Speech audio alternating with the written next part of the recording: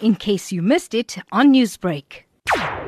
Well, we were basically asked to write an essay entitled The Turning Point or Moment in Your Life.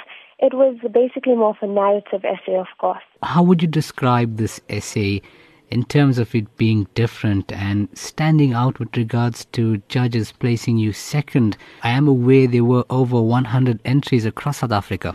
Well, I guess this topic stood out because of the complexity of it. It required an individual to take time and really reflect and realize what's the turning point in their life. I assume I was placed second on the basis that I based my topic on something that not only changed my life, but something that can also change the perspective of others and make them realize the harsh reality of life. I based my topic around poverty and being in a poor man's shoes.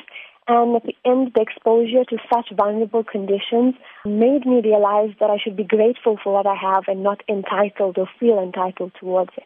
What sort of importance would you say this competition holds in ensuring youth gain more knowledge, understanding of the struggle, learning points, if I could say, that existed between Gandhi and the government of the time? I personally think this competition created awareness to the youth of the pivotal role that Mahatma Gandhi played into shaping our future and all the benefits that we share today of justice, equality. This essay topic even assisted us into relating our struggle stories to the struggles that Gandhi fought for in that time.